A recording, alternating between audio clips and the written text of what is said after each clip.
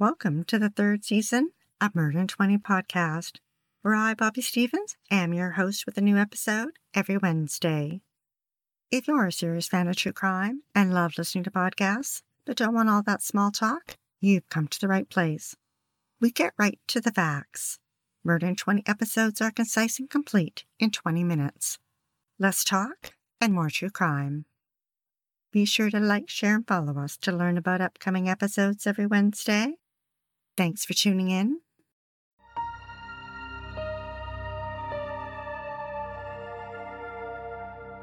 Carl Millard founded Millard Air in 1954, and using a fleet of vintage airplanes, grew his business into a sizable and profitable company based out of the Pearson International Airport in Toronto, Canada. His company transported freight and occasionally passengers. If you've ever watched the TV show Ice Pilots, then you can picture the airplanes. His son Wayne became a pilot and worked in the family business. The National Post reported that he married Madeline, a flight attendant, and together they had one child, Dylan, who was named after his grandmother Dell. Growing up, Dylan joined his father flying, sitting on a stack of cushions on the co-pilot seat.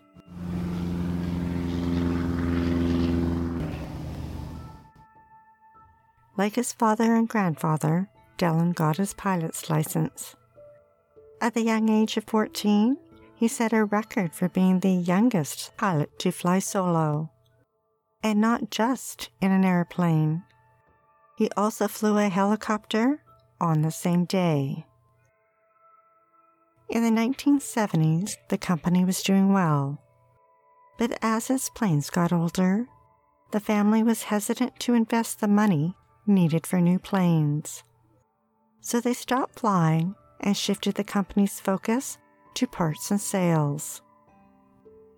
After high school, Dylan decided to go in a different direction and went to college to become a chef, but later dropped out.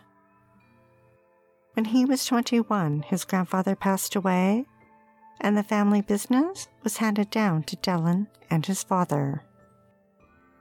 Dylan had dabbled in drugs, but now began delving into harder drugs, always looking for that next big high, the next big thrill.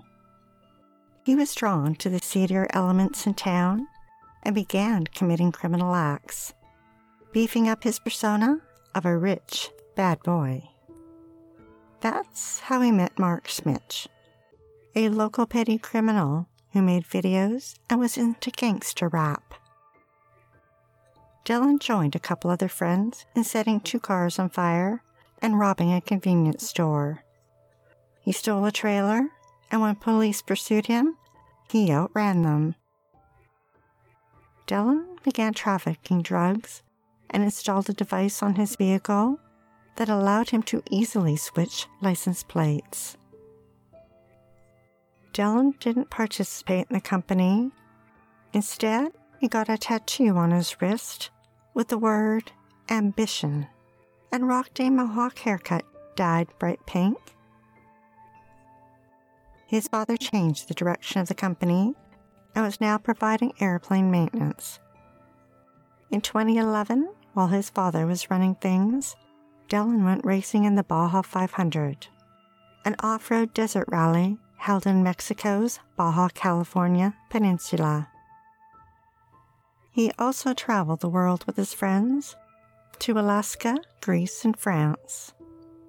He owned a bungalow in Maplegate, a suburb of Toronto, and set it up as a party place for his friends. Large TVs and Xboxes offered a fun time for his fellow criminals. In May 2011, he purchased a farm in Ayr for just over $800,000. There was no house, but it came with a barn and a large field bordered by a swamp and trees. Dylan began dating Laura Babcock, a young woman with a beautiful smile, chocolate brown hair, and a vibrant personality. At 23, she had recently graduated university with a degree in English and drama and had aspirations of becoming an actress. But she was also dealing with anxiety and depression, two things she could not escape. Even though she sought help many times at the local hospital, Laura had a large circle of friends and kept in touch often with all of them. She didn't like her parents' rules, including curfew, so she packed a suitcase and couch-surfed with friends. Eventually, the couple broke up.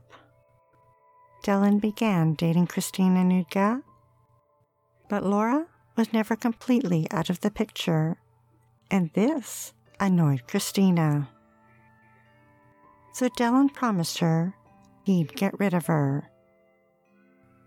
Court records revealed that on April 17, 2012, he texted Christina, "I'm going to hurt her. I'll make her leave." Dylan bought an illegal handgun and made an unusual purchase, an industrial incinerator called the Eliminator. On July 3rd, he texted Laura, and she answered. That evening, she met up with Dylan at a subway station, and they went to his house. At 7 o'clock, she checked her voicemails. It's not known exactly what happened, but all of a sudden, Laura was gone. Her phone went silent. The next day, the incinerator was delivered. Dylan made a note in his calendar for July 7th to do a smell check on the barn. A couple weeks later, he searched the internet for the correct temperature for cremation. That night, Laura was cremated. Mark took Laura's suitcase and iPad, which he used to compose a rap song. The bitch started off all skin and bones. Now the bitch lay on some ashy stone. Last time I saw her was outside the home, and if you go swimming, you can find her phone. A few weeks after she disappeared, Laura's ex-boyfriend Sean Lerner set out to find her and checked her cell phone records. He noticed that her last 8 phone calls were to Dylan. He took the phone records to police, but they did nothing and never even bothered to question Dylan. Later that summer, Mark performed his song for a couple of friends and admitted that he had killed a woman and burned her body. But neither friend reported it to police. Dylan continued his life of crime and contacted friends with a scheme to import drugs to Canada. Meanwhile, Dylan's parents divorced. Wayne then ran into Janet, a woman he dated years earlier, and the two began dating. Wayne had given up the company's expensive hangar at the Toronto airport and moved the business to a new hangar at the nearby airport in Waterloo, where he employed 16 staff. As reported in the Toronto Star, Wayne sunk some of his own money into it, taking a mortgage out on his home, in addition to a mortgage on the warehouse, and getting a multi-million-dollar business loan. Wayne was driving the family business far into debt, and Dylan wasn't happy, and Wayne wasn't happy with his son. He told one of his employees that he was going to cut Dylan off because he was shirking his responsibilities at the company and spending too much money. On November 28th, Wayne told one of his workers that he had his first customer lined up and was optimistic the company was going to be viable and that he would have something to leave to Dylan. The next day, Wayne spent hours talking to Janet on the phone as they made plans for her upcoming birthday. Meanwhile, Dylan was at Mark's house. That evening, he said he had a date and headed out. Dylan drove to his father's home and arrived at 1 a.m. He let himself in and crept down the hallway to his bedroom. His father was sound asleep. Dylan took out the gun he'd bought, raised his arm up, gripped it tight, and pointed it at his dad's left eyelid and fired. The bullet lodged in his brain. Wayne was dead at 71. Dylan tucked the gun in between the mattress and the dresser to make it look like a suicide. At 6 a.m., he left the house, went back to Mark's, and made a point of waking him up to tell him he was back. That afternoon, Dylan returned to his father's home and pretended to discover his body and called police and his mother. Police arrived to a sobbing Madeline and a stoic Dylan. Wayne was laying on his left side with his right arm bent and his hand tucked beneath his cheek. An hour later, the coroner arrived and discovered the bullet wound and the gun. Officers were quick to assume it was a suicide and ruled out foul play. Immediately, Dylan changed the locks at Millard Air, called a staff meeting, told them he was shutting down the company, and fired them all. 5 months later, in the spring of 2013, Dylan was looking to add to his real estate portfolio and buy a condo in Toronto's historic Distillery District. And he was also shopping for a pickup truck. Although he had more than enough money to buy anyone he wanted, he was looking for some excitement. So he and Mark devised a plan to steal one. On May 5th, they answered an ad online and met up with the owner to take the truck for a test drive. The Standard newspaper reported that they showed up at the seller's place of business.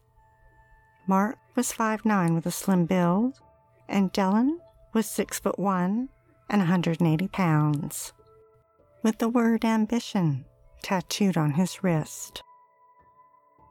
Realizing that he was larger than either of them, the seller agreed to go for a drive. For Dylan and Mark boarded their plan.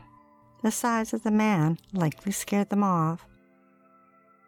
The next day, they found another ad online for a black Dodge Ram diesel and called the phone number listed. Tim Bosma answered that call and agreed to meet them at 9 p.m. that night. Dylan picked up Mark. As they neared Tim's house, they parked around the corner and turned off the cell phone. Mark slid a handgun into the front pocket of his hoodie. The two walked a few steps to Tim's house. Tim stood in the driveway, turned to his wife Charlene, smiled and said, "I'll be right back." Dylan climbed behind the wheel, and Tim slid into the passenger seat. Mark sat in the back seat.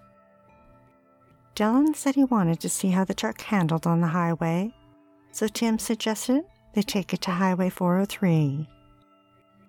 Once on the highway, Mark reached into his pocket and pulled out the gun. But Tim was quick and grabbed it. In the struggle, the gun went off. Tim was dead at 32. The men drove Tim's truck back to his neighborhood and picked up Dylan's vehicle. Mark got behind the wheel and followed Dylan.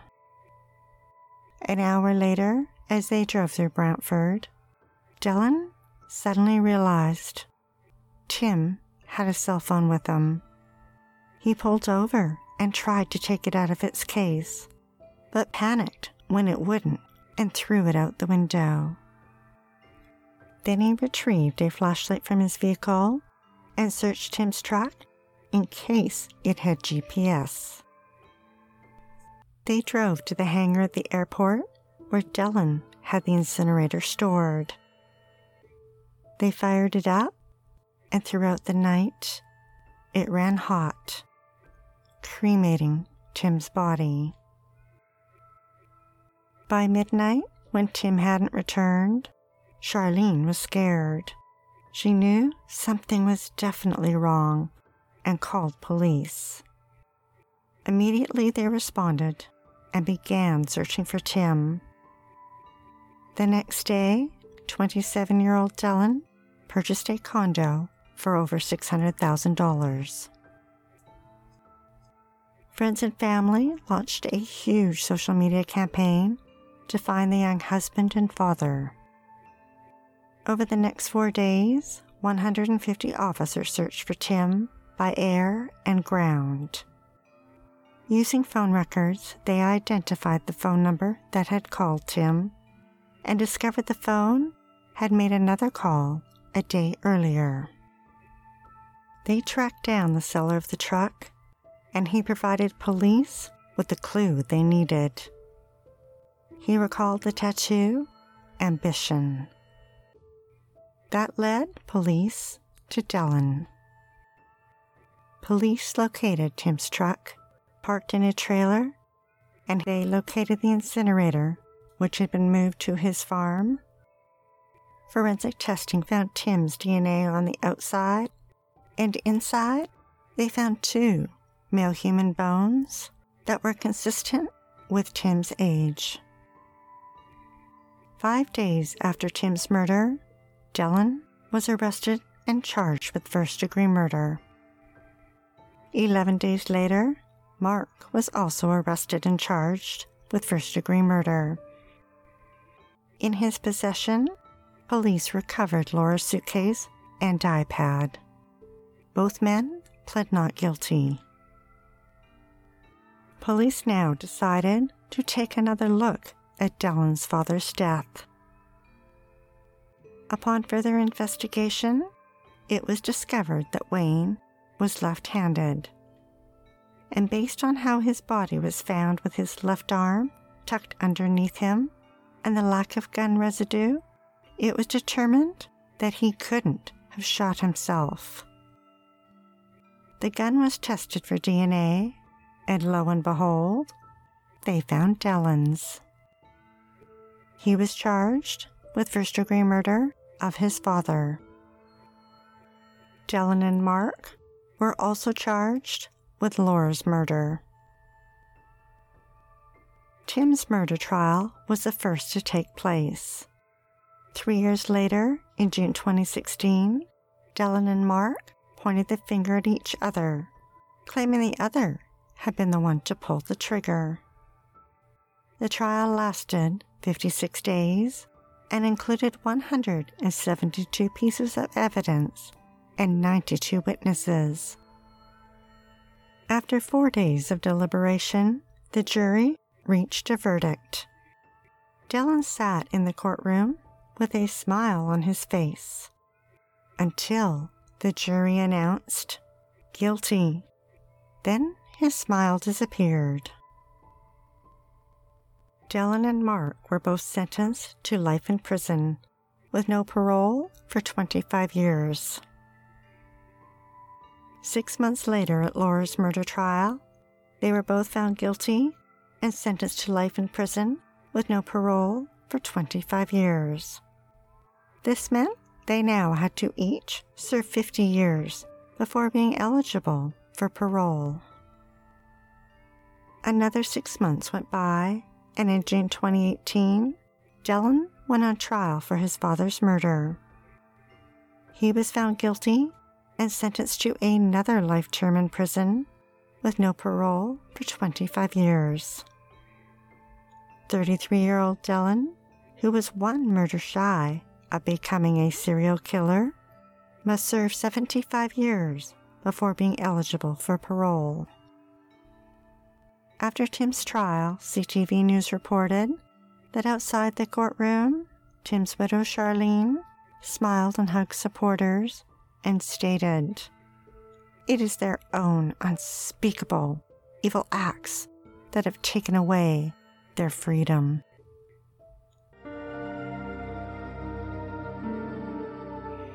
Thanks for listening to Murder in 20, with less talk and more true crime. Be sure to tune in next Wednesday for the episode of Shirley Turner. She was incredibly smart and driven. Anything she wanted, she got. She left 2 husbands and 3 children behind to become a doctor. She dated younger men, but when they rejected her, she sought the ultimate revenge. If you're dying to hear more, past episodes of Murder in 20 are available for free at murderin20.com and on all major podcast platforms. We love what we do and are dying to continue. If you enjoy listening to Murder in 20 every week, we'd be eternally grateful for your support by visiting Murder in 20 at Patreon, PayPal, or murderin20.com. We'd like to acknowledge Purple Planet for use of their music, sound effects from Vaseline Studios and Quick Sounds, and our many editorial sources who are listed on our website. Be sure to like, share, and follow us to learn about upcoming episodes every Wednesday. Stay safe, sleep with the lights on, and don't play with strangers.